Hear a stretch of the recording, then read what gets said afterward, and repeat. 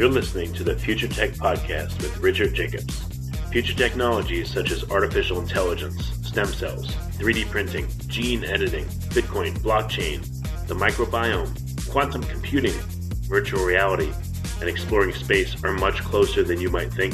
In fact, many early versions of these technologies are in play right now, and the companies that are using these technologies are the focus of this podcast. My goal for you, the listener, is to learn from these podcasts. You may very well learn something that may change the course of your life for the better, steer you towards a new career, or give you insight into addressing a thorny medical problem. Remember, this podcast and its content is informational in nature only. No medical, tax, legal, financial, or psychological advice is being given.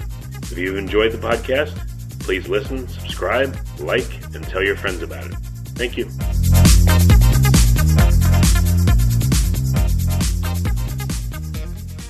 Hello, this is Richard Jacobs with the Future Tech and Future Tech Health podcast.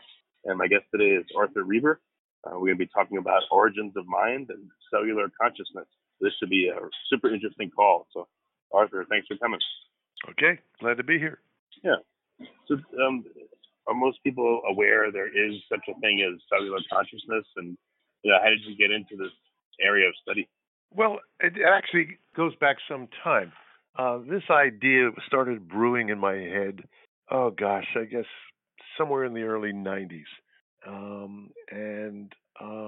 I wrote a book on unconscious learning. It's called Implicit Learning, like human intuition. And I kind of sort of couldn't bite the bullet. I couldn't bring myself to think that an individual cell, a unicellular organism, really could be conscious. And part of the problem was that, I'm a cognitive psychologist and we study human cognitive functions. And so we tend to be kind of focused on human consciousness. And that just seems so remote, so different from anything that could take place in a single cell organism. So I kind of shoved the idea. And in fact, in the 93 book, I actually had a paragraph where I discussed the issue. And I, as they say in games like backgammon, you decline the option. And so I just, said, no, I'm not going to go down that road. It's a bridge too far. And then about a year or two after that, I had this kind of strange epiphany. I was in the garden and I had planted some basil plants. And I was taking a look, checking them out, and there was this caterpillar gnawing away at my precious plants. Actually, I don't garden anymore. I watch my wife garden. She's very good. She's a superb gardener. And so I'm looking at this caterpillar that normally most people would think of as kind of a robotic entity that doesn't have sentience or any kind of subjective life. And that just seemed wrong. It just seemed wrong. The more I looked at it, the more it just seemed to be thinking, to be processing information. If it was a robotic-like, entity, it would be doing the same thing over and over again. But it wasn't. It varied its act, as it were, depending upon circumstances. It was like it was making choices. Which leaf to chew on? Should I check for predators now? So I sort of hatched this idea, and I called it Caterpillars in Consciousness. And then the British Psychological Society invited me to come and give one of the keynote addresses at their annual meeting. And I did. And I said, look, this is the perfect time to do this, because what better audience is there than a muster of British academics, full of harumphing and table pounding and snarky questions and so forth, challenging my sanity. So I gave the talk, and the strangest thing happened. Everybody got up and walked out. I turned to the moderator and I said, did I offend them? What happened? She said, no. We had a dust-up last year over one of the keynote speakers, and it turned out so emotionally distressing that we decided if we had a dicey topic, we were not going to allow questions. So I felt like I was completely, snookered on this. I didn't get what I wanted. So then I sort of did the obvious thing, which is you write it up and you send it to a journal. So I wrote the paper up. I sent it to a journal, Philosophical Psychology, and I'm on the editorial board. So they were very nice. They accepted the article. And in it, I outlined, the basic notion that individual cells, can in fact be conscious. And when it comes to caterpillars, it's perfectly obvious. And it fell on the same kind of deaf ears. Nobody referred to it. No, nobody cited it. And I figured, all right, the world's not ready for this um, issue. So I shoved it on the back burner again. Do you think it would have been easier to start, let's say, with dogs, and then to work your way down in terms of the apparent complexity to us of the organisms, to get to the No, caterpillar and then to the cell instead of jumping to the cell? no, and I'll tell you why. Because when I actually sat down to write this book, um, and started really digging through the literature, I discovered that that approach has been tried, and it's been tried in the obvious ways, which is you start out looking at human consciousness and you try to log the things that we do, the cognitive functions that we have, the behaviors we engage in, the memory systems, our affect, and you sort of log those and get a good sense of what the human, conscious experience is. And then you try and find the underlying neurological foundations of this. What brain centers, what brain pathways, what areas in the brain are responsible for these kinds of actions, behaviors, thoughts, and cognitions. And then you start working your way back down the evolutionary tree. And you're looking for either the behaviors that look like they could be the precursors of our cognitive functions, or you look for the neurological brain structures that look like they could be the analogs of human brain structures. And so you're looking for the place along the evolutionary tree where you can identify what looks like it began here. And the interesting thing is, when you look at this research, you find that every researcher that's done this finds consciousness in the species that they specialize in. So the specialists who deal with avian psychology, they're convinced that birds, especially corvids, crows and ravens, they have a legitimate consciousness. If you look at the entomologists who study insects, and there's a well-known fellow named Carol Tenkate who studies bees, and his research with bees is brilliant, and he's absolutely convinced that consciousness begins with insects. A lot of people start with the anthropomorphic view, but then you said even when someone studies another creature, they start with the view based on that creature. You Yep. said insect researchers think, okay, that's where it begins, and birds, Yep. that's where it begins. Makes sense. Right. So the fun part of that is it's everywhere, and it's where you look. And of course, if you're a specialist in one area or another, that's where you look. So, for example, you get other people like McPhail, Ian McPhail. He's a linguist, and he's convinced that consciousness is not possible without language. So he won't give any species credit for having a genuine mind unless they're part of the linguistic species, which right now that's basically us. So you get these funny kinds of um, discoordinations. Now, all of these people are confronted with what's basically known as the emergentist's dilemma, the emergentist problem. They have to explain why, when you get a brain like a bumblebee, this bumblebee is conscious, has consciousness, but the species that preceded it, that were simpler, didn't. What happened in evolution that suddenly, bingo, consciousness springs into existence where just, one cosmic moment earlier, it wasn't there.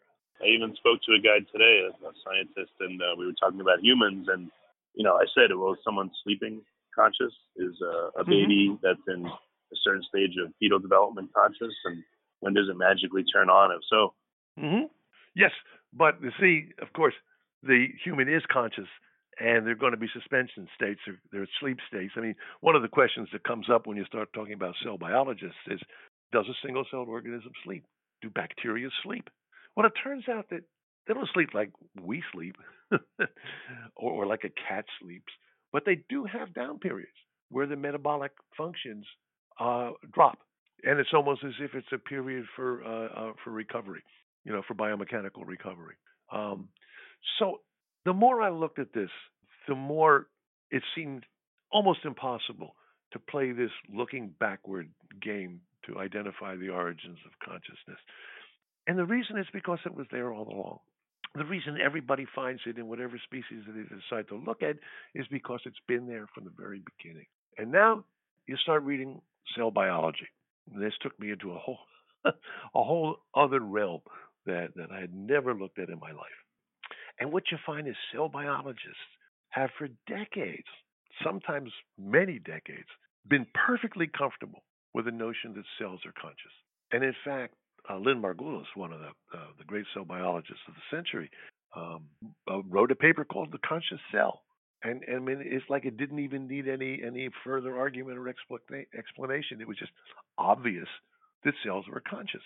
So you start looking through this literature, and what you discover is that bacteria, prokaryotes, the simplest living organisms on the planet, they have astonishing skills. They learn. They can learn patterns. There's this wonderful experiment where they have, a petri dish and it's full of bacteria, and they feed it lactose, which is the sugar that they really like, and they slurp it up, and then they stop, take a short break, and then they put a concentrated maltose solution in. Now, maltose is another sugar, and they also absorb that, but they don't like it as much.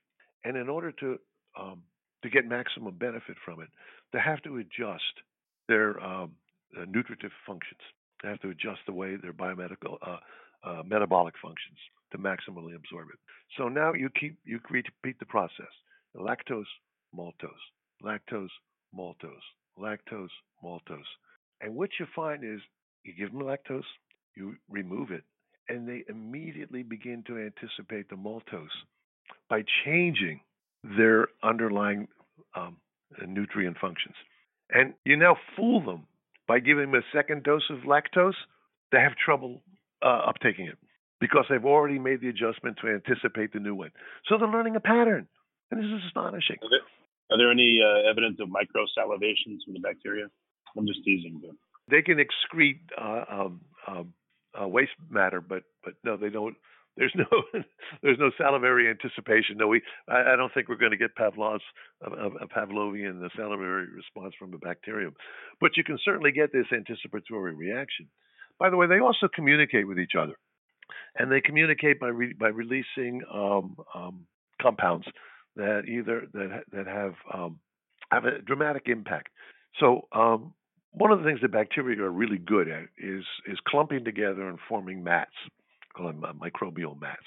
Problem with microbial mat is when it starts getting large, is that the bacteria in the interior, in the center, they start getting into nutritive deficits because the food stuff is in the periphery that surrounds the mat. So the bacteria on the edge, they're in good shape in terms of nutrients, but they also have a problem because the predators are out there, the toxins are out there, the viruses are out there, and so they have to protect themselves. So while they enjoy the extra food, they have this other dangerous component in the environment. The bacteria on the interior have the opposite circumstance. There's less food for them, but they're protected. If the nutrient balance gets so low that they now begin to basically, be in real nutritive deficit, they will send out molecules to communicate by sending information across the mat to their brethren and sisterin, they don't have genders, to their fellow bacteria on the periphery, that basically says, hey, slow down. Stop reproducing. Stop gobbling up all the damn food. We're really having a tough time in here. And they do. And now the food flows into the interior of the mat. The cells in the center now recover from their nutritive deficits. Now they send out another signal that says, we're fine now. And the guys on the periphery, now they begin reproducing and they begin, scarfing up the food at the rate they were before. Quick question there. I wonder if the analog in embryology happens. There's cell-to-cell communication. Let's say you're forming the liver of a person. This makes me think that there would be cell-to-cell communication, just like in a biofilm, of where to stop and how to shape the liver and how far to go. There's absolutely no doubt about this. Absolutely not. All of the cells of the body are communicating with each other in a whole series of complex ways. But let's go back to the biofilm for a second, because there's a point I want to make. Sorry. It's kind of subtle, but what this is altruism. This is a primitive form of altruism because the cells on the periphery are putting themselves at risk by slowing down their absorption of food products, by stopping or slowing down um, cell division rates. They're putting their DNA at risk, which is a classic, you know, base point where the people who argue about the genetic basis of altruism uh, happens to be. It's you're putting yourself at risk. You're putting your DNA at risk. This is, Dawkins' selfish gene notion. But you see this behavior in bacteria. And not only do you see it within a colony, you see it across colonies. They have two biofilm that have been set up, and they're in a petri dish where they can communicate with each other. And now they control the nutritive concentrations so that they put one colony in nutritive deficit, but they have an abundance for the other colony. The colony that is in a deficit state will send out now a slightly different molecule because it now has to travel across the medium, but it's the same basic principle, which is, hey, we're in trouble over here. You guys, can you slow down a little bit? And they do. And the other colony makes adjustments in its biological functions until the first That's colony amazing. says, okay, we're fine. So this happens across bacterial species as well.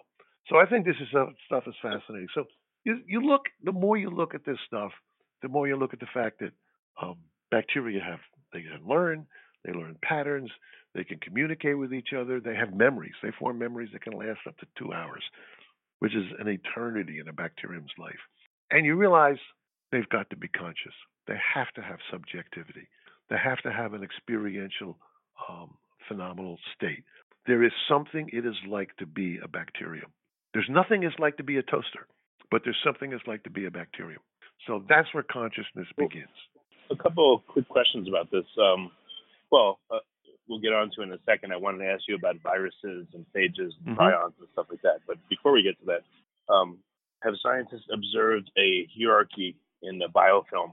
You know, like who is running the show on the biofilm and how decisions get made? Is it completely collectively, or is there, again, a hierarchy of cells, like in an ant colony or a bee colony? Is there a queen? Yeah. No, it doesn't seem to have anything like that. They do engage in quorum sensing, and that is a way in which they can judge the size of the colony, and they can make adjustments in it.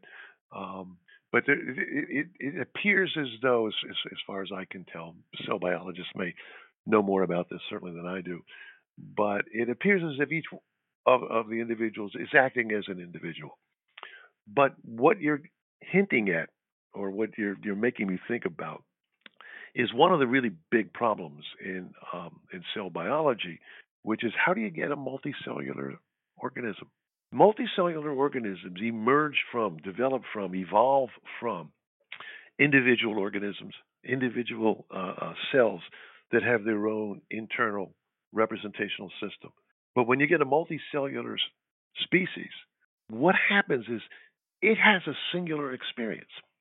That those bumblebees that 10K studies, those bumblebees have millions and millions of cells. Each of them has its own representational system, but they all collaborate and coordinate to produce a singular, phenomenal experience that the bumblebee has, just like you and I do.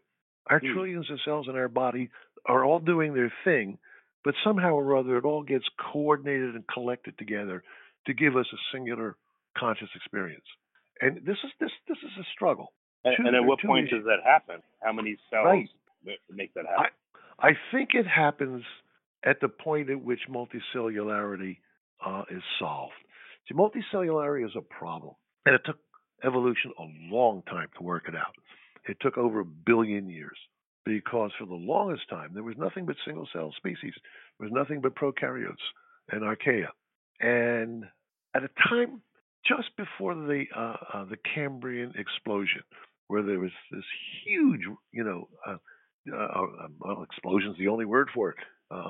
Just so many species emerged, beginning at about 540 million years ago, and over the first 60 million years of the Cambrian, an astonishing array of species emerged.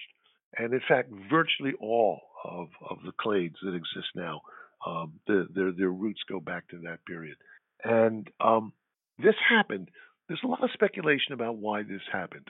There are a couple of Israeli psychologists that have written a lovely book called The Sensitive Soul.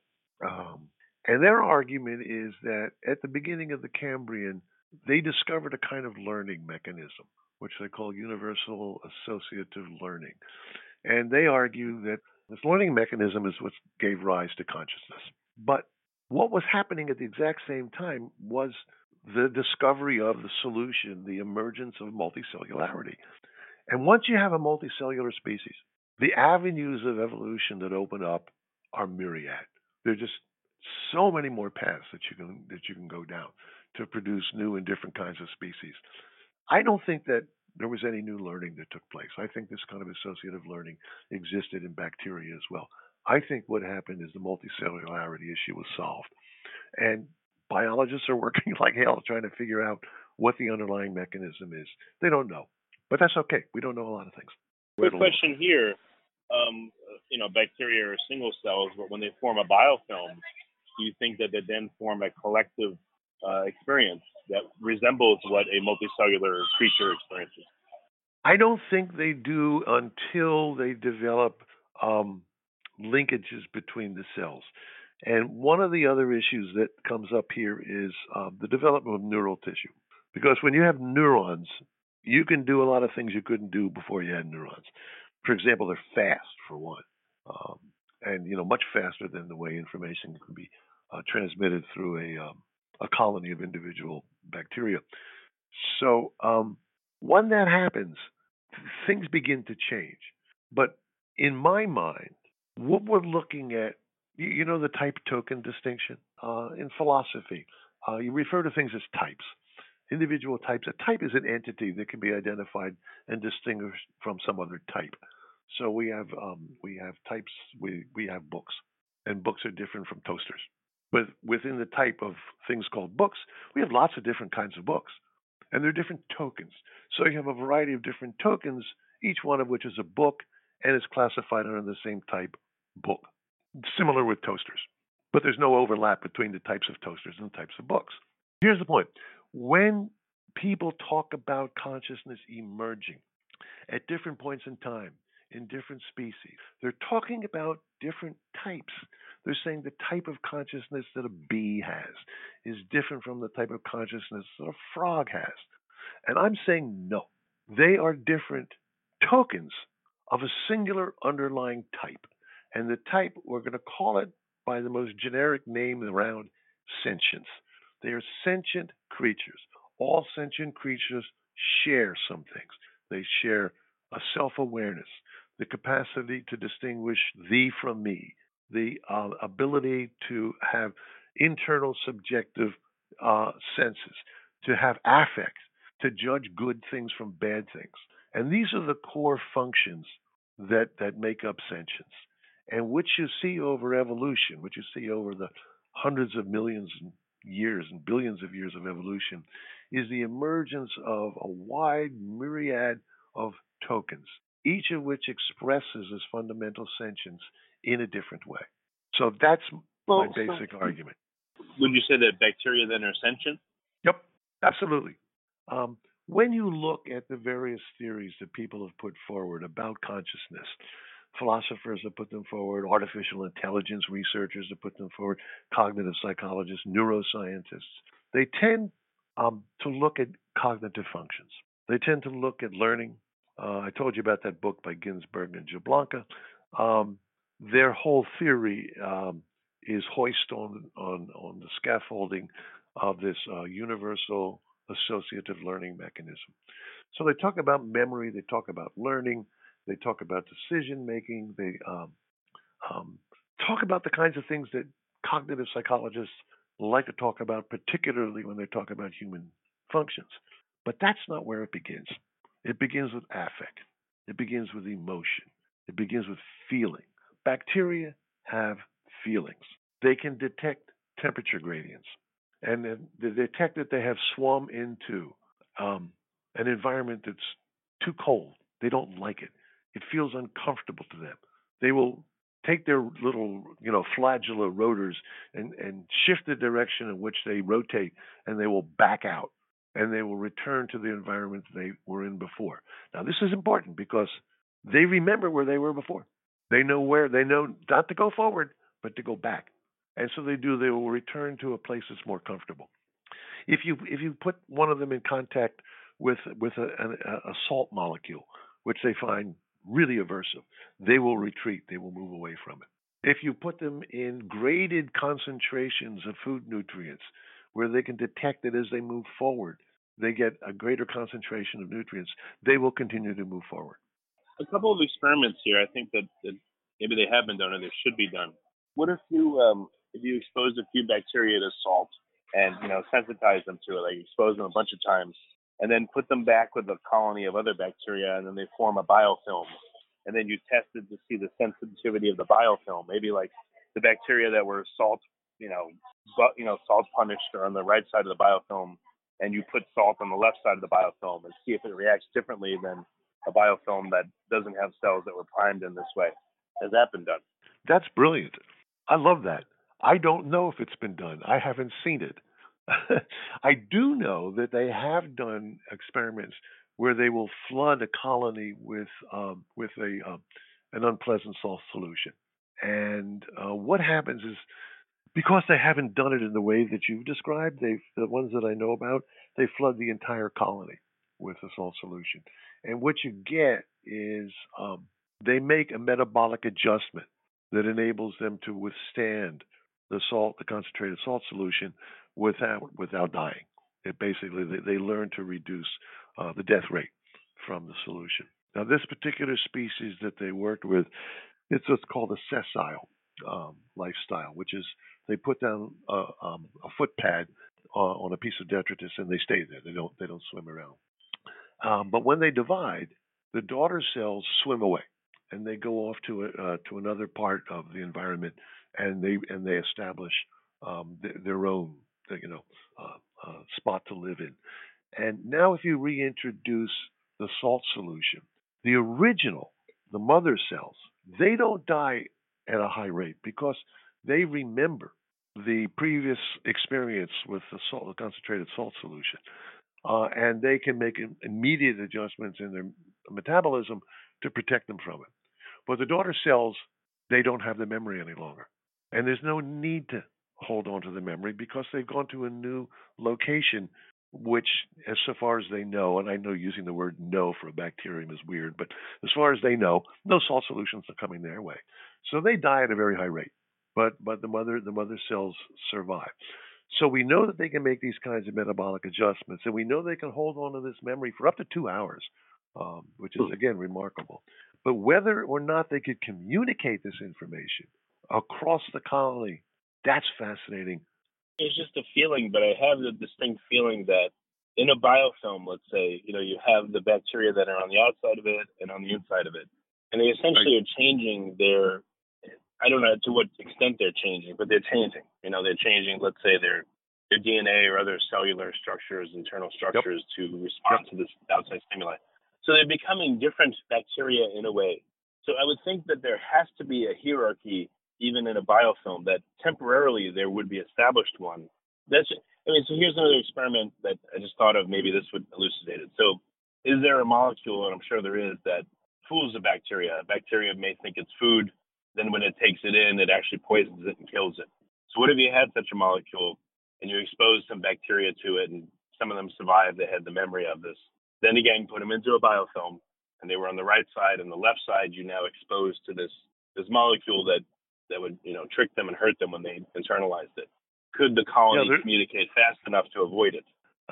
Well, again, this is a variation on the same basic idea, but those molecules are called antibiotics. And we know that they can react to antibiotics by making adaptations in their DNA over generations, because that's how you get, bacterial resistance to antibiotics. Bacteria are very good at changing their DNA. You know what the CRISPR technique is, right? A bit, yeah. Okay, so you know who invented CRISPR? Bacteria. Yes, they're the ones that invented CRISPR. They're the ones that figured out how to take a snippet of the virus that's invaded and use it to modify their own DNA to protect themselves, to develop an immune reaction which will defeat the virus. And it was people like Jennifer Doudna at Berkeley who will, I predict, win the Nobel Prize in physiology and medicine soon, she and her collaborator. Um, and they're the ones that discovered it, figured out how to um, take snippets of using the CRISPR techniques, take snippets of DNA from any arbitrary cell and modify it, change it around. Which, of course, has led to this recent flurry about the physician in China who used the CRISPR technique to modify the cells of a fertilized egg Right. of an embryo. Um, he's been severely um, chastised for this because there's an international moratorium on doing this because it's very, very tricky stuff, very deep, important ethical issues that are involved in it because the technique is so strong that Right. you can literally get designer babies using it. But that's another topic. Okay. Well, I mean, do you have a specific topic? Because I was going to raise one that you haven't asked that I suspect listeners might be intrigued by.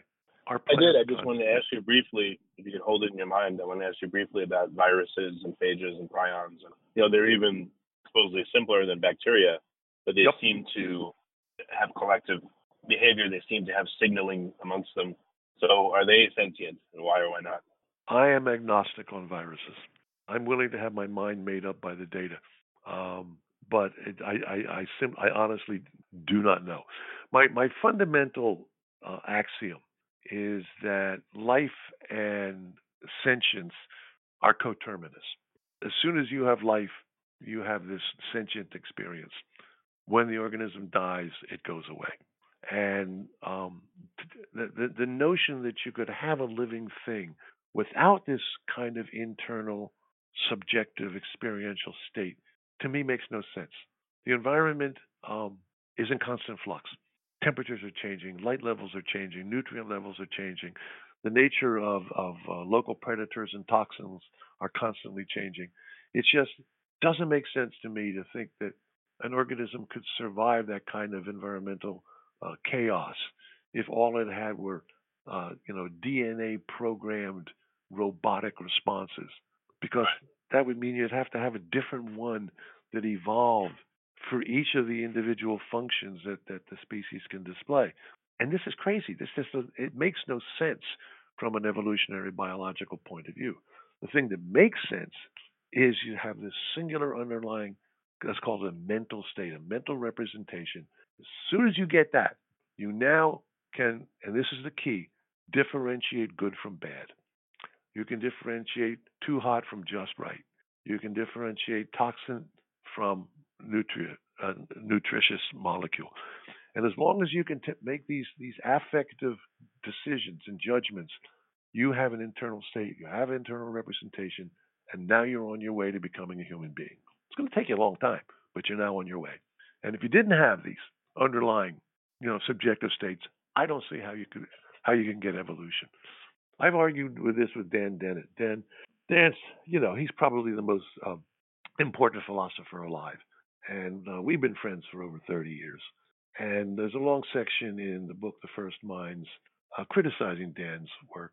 And I sent it to him. I said, "Have I got you right?" And he said, "Yes, you do." And I said, "Why don't you agree with me?" And he said, "I just don't agree with you." He said, "I think you're wrong. I think all of these early um, behaviors that you're describing are all handled by this robotic mechanism, and they don't have any sentience or consciousness." So we've agreed to disagree, and there that is. Well, if cells are conscious and they're sentient, where is the sentience? If you take apart a bacteria, we're back to what happened over the past several thousand years, and especially the recent few hundred years. Where is life? Where does life come from? Where does it reside in an organism? Where does consciousness reside? Where is it? Well, I think the bacterium is experienced as a singular affective state entirely by the whole organism. Now, but there are ways to answer that question. Like, for example, if we begin understanding what aspects of the DNA code are giving rise to this kind of experiential sense, then we can use CRISPR techniques to go in and remove those snip out the pieces of DNA that look like they're coding for the gene that produces this kind of sentience. And if we've got it, then the organism should become unconscious and probably would die. And so, in principle, you'll be able to find these things encoded in the DNA by using the CRISPR technique. But the question about what gives rise to this, my friend František Beluška, he's at the University of Bonn in Germany, and we began corresponding, a year or so ago. And we got together in Montreal last summer, and we began collaborating. And the first paper came out just a month or two ago in the journal Bioessays. And in it, we make this fundamental argument about the coterminous nature of life and sentience. And at the same time, we try to identify candidates, what the possible biomechanical, physiological mechanisms could be that would produce sentience. And they're all built around the notion of irritability of membranes. Membrane irritability is known to be a critical element in the life of single cell species of prokaryotes. And it has to do with the kinds of changes that take place when objects, molecules, make contact with the outer membrane of the bacterium. And so we've got a couple of them. František he's the cell biologist on that. I'm not. And hopefully they're subject to empirical investigation because each of them has fairly specific aspects of membrane excitability that should be there if it is one of the mechanisms. There could be more than one mechanism operating. We honestly really just don't know yet. Yeah, because life acts in a fundamentally different way than non-life at every level, it appears. Yes, absolutely. A couple of really interesting elements here we haven't gotten to. Let me introduce. I'll just give you the words, and you can pick the one you'd like to talk about. One word is anesthetics. The other word is plants. Okay. You choose. I guess both sound interesting. Maybe start with anesthetics, and maybe talk a little bit about plants after that. Sure. See, one of the interesting things is bacteria are sensitive to anesthetics. They desensitize them, just like they do with you and me. It's like they do with every mammal and virtually every species on the planet. Wow. Why would a bacterium be sensitive to anesthetics if it didn't have experience, if it didn't have painful experiences that the anesthetic would operate in a way to minimize, let's just put it in Buddhist terms, minimize suffering? It doesn't make any sense. So the very fact that bacteria that are anesthetized, but how does their behavior change? They go to sleep. Their overall functions are compromised, just like any other species. Wow. Some species of bacteria actually produce their own anesthetics, and that's what leads you to plants. Plants do the same thing. Most of the anesthetics that we have come from plants. Opium. Why would plants produce anesthetics if they didn't have experiences? Now, in the first minds, I was agnostic on plants. I discussed them at some length, and I frankly couldn't make up my mind. But I wrote that section before I met František. And František and his friends and a couple of other biologists, Paco Cabo, for example, at the university in Spain, has also been collecting some very impressive data from plants that makes me think that, in fact, plants are probably sentient also. We tend not to think about them as being sentient, and I think one of the reasons is we think they don't move, they don't locomote. They have rigid cell walls. They put down roots and they stay there. But as Paco pointed out to me in an email exchange, plants do move. They just move slowly. They send out tendrils that are sensitive to pressure from objects that they come in contact with. The roots that are sent out underground are sensitive to nutrient contents and will shift in different ways depending upon the circumstances, the environment in the soil.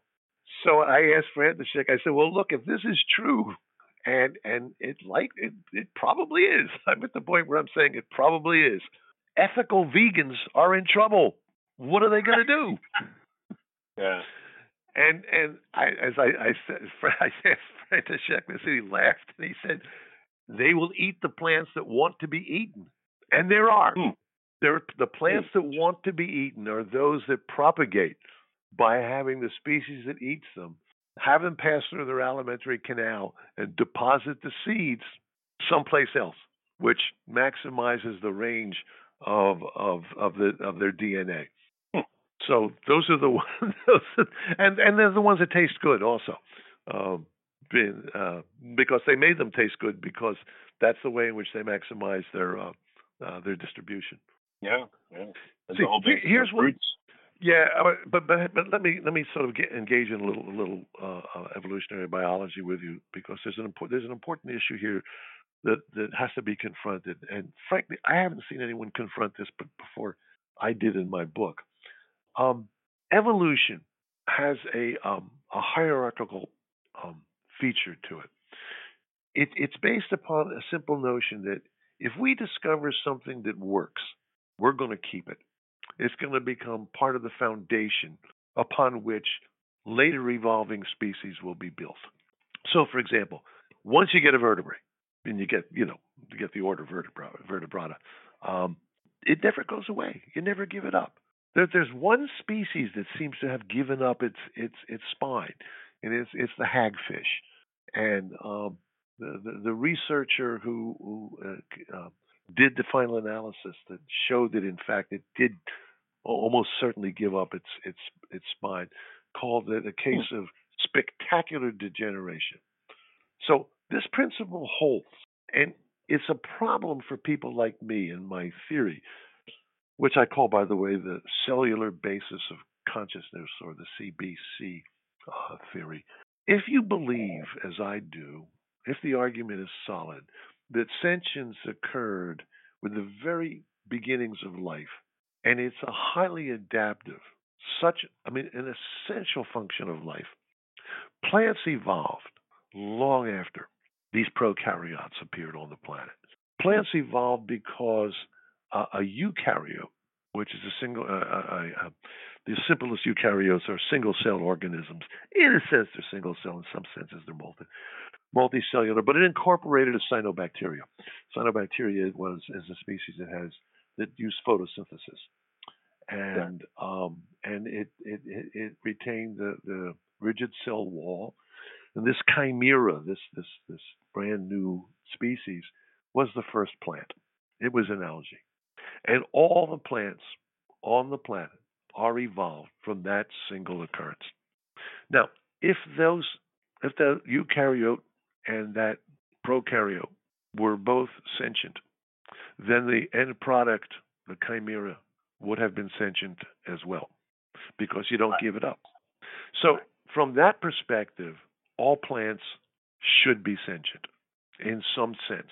One example of this that jumps out at me is, I was reading Vivolution by, I forget his name, Frank something, but he talked about the hummingbird and the plants that it feeds from, that it gets its nectar from, and the shape of the opening in the plant is perfectly mirrored to the beak of the hummingbird. Yes. It's just long enough so when the hummingbird feeds off the nectar, the pollen goes at the right spot. I mean, how did that happen? Well, because what happens is, here's this little flower, and it's kind of okay. These hummingbirds have been hanging around eating other things, but it would really be neat if they would pollinate me. And so you get natural selection kicks in. You get natural variations in the shape of this sort of like trumpet-like affair of the flower. And some of them are more attractive to hummingbirds than others are. And so they're the ones that are going to be more likely to be fertilized, and therefore more likely to have their genes in the next generation. And then over time, these things, come together. It's also likely the case that it went the other way, that individual variation in hummingbird beak and texture and shape of the tongue was better adapted to certain flowers than others. And say there's a flower that's particularly good in nectar. And so the hummingbirds whose beaks and tongues match this more efficiently than their brethren who have slightly different shape to the beak and the tongue. But they're going to have an advantage in their DNA, and these things will accumulate over multiple generations. But now we're back to neo-Darwinism. I mean, what? This is again just pure speculation, but I think the plant, through its senses, literally probably had to see the hummingbird and had to feel it. How would it know just by the tip of its beak? Let's say it had a very shallow area where the nectar was. How would the plant know just from the tip of the beak of the hummingbird that it should extend downward? How would it know without tactile response, without maybe visual, without some kind of chemical evaluation? How would it even know to evaluate this thing and evolve along with it? You're bringing in epigenetic factors here, where the way in which the plant grows and develops over time has an impact on its own DNA. It's kind of interesting because epigenetics factors have reinvigorated Lamarckianism. And there's probably some component that's there. But remember, these things take a bloody long time. I mean, it takes millions of years for the hummingbirds and the flowers, to get together, so that what we end up looking at now looks, hey, that's kind of neat. How did that happen? Well, it took a damn long time for it to happen. See, these things, it's really funny. People tend to forget how long geological time actually is. I mean, the Earth was basically formed in its current state about 4 billion years ago, but life didn't occur for probably took 500 million years, maybe closer to 1 billion. So aliens could have come down, take a look, and say, oh, no, nothing's happening here, clapping their ships and go away. They wait 1,000 years, which with the common era is only 2,000 years old, right? They would come back in 1,000 years, they take a look, oh, still nothing happening. Then they come back in another 1,000, nothing's happening. They come back 1 million of these 1,000s, 1 million of them, and they go, oh, look, finally, there's a prokaryote, right? It took a long time for it to happen. And there's a whole field of research called Origins of Life.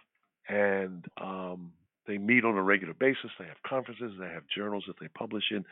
And what these are biophysicists and evolutionary biologists that are looking for the actual real-life mechanisms that took place during this extended period of time that gave rise to life. And what they're discovering is there's shortcuts. And this is really interesting stuff. They're just beginning to crack, the code on these things. One of the arguments, that goes back to the creationists, is that, it's called the blind watchmaker argument. So you walk along a beach and there's a watch, and you pick it up. You go, somebody made this. This did not just happen here by accident. And so the argument is, you look at life, you look at human beings. Somebody made them. The creator had to have made them. You'd never get this by chance alone. But it turns out that there are shortcuts where you get certain molecular compounds, proteins that they come together by chance, in mid-ocean rifts probably. And then, a drop of magnesium shows up, or potassium or something. I don't remember the details on these. And suddenly you get the precursor for RNA. Suddenly you get molecules that look like they could be used as the basis for getting RNA. And they're pretty sure that RNA preceded DNA. I mean, that seems fairly clear.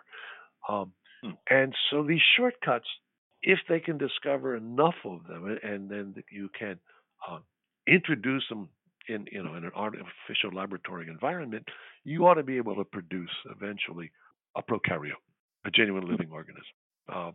That's a couple of decades down the road.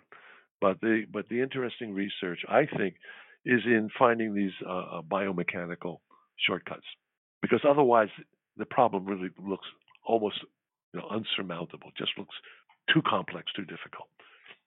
I talked earlier about this emergentist dilemma, that the people who think that consciousness first shows up in insects they have to explain what the underlying biomechanical and evolutionary mechanisms are that that makes it emerge at this point. I have an emergent dilemma myself, but my emergent dilemma, I think, is easier to resolve than the others, because the others are all derived from what David Chalmers infamously called the hard problem, which is, how does the brain make the mind? They're merely rephrasing it, how does the bee's brain make the mind? Or how does a cuttlefish's brain make the cuttlefish mind? And if you answer for the cuttlefish, it's not going to do any good for the bee. But if you answer for the prokaryote, it's good for everybody. It handles everything that evolved from that point on. So, Arthur, what's the best way for people to find out more about your work and to read your books and to take this further? Okay, well, the book is called The First Minds, Caterpillars, Karyotes, and Consciousness. It came out a couple of months ago. It's published by Oxford University Press. It's available at all of the obvious places. That is, Oxford University Press's website has it. Amazon has it. Barnes & Noble has it. Your local bookstore, if it's an academic bookstore, might have it. It's not written for academics. It's written for that cliched cohort, the intelligent layperson, and it's written for that group of individuals with an effort to maintain sufficient scientific clarity and foundation so that I don't embarrass myself in front of cell biologists or neuroscientists. Well, very good, Arthur. Thank you for coming on the podcast. I really appreciate it. Thanks for the invitation. I had a wonderful time.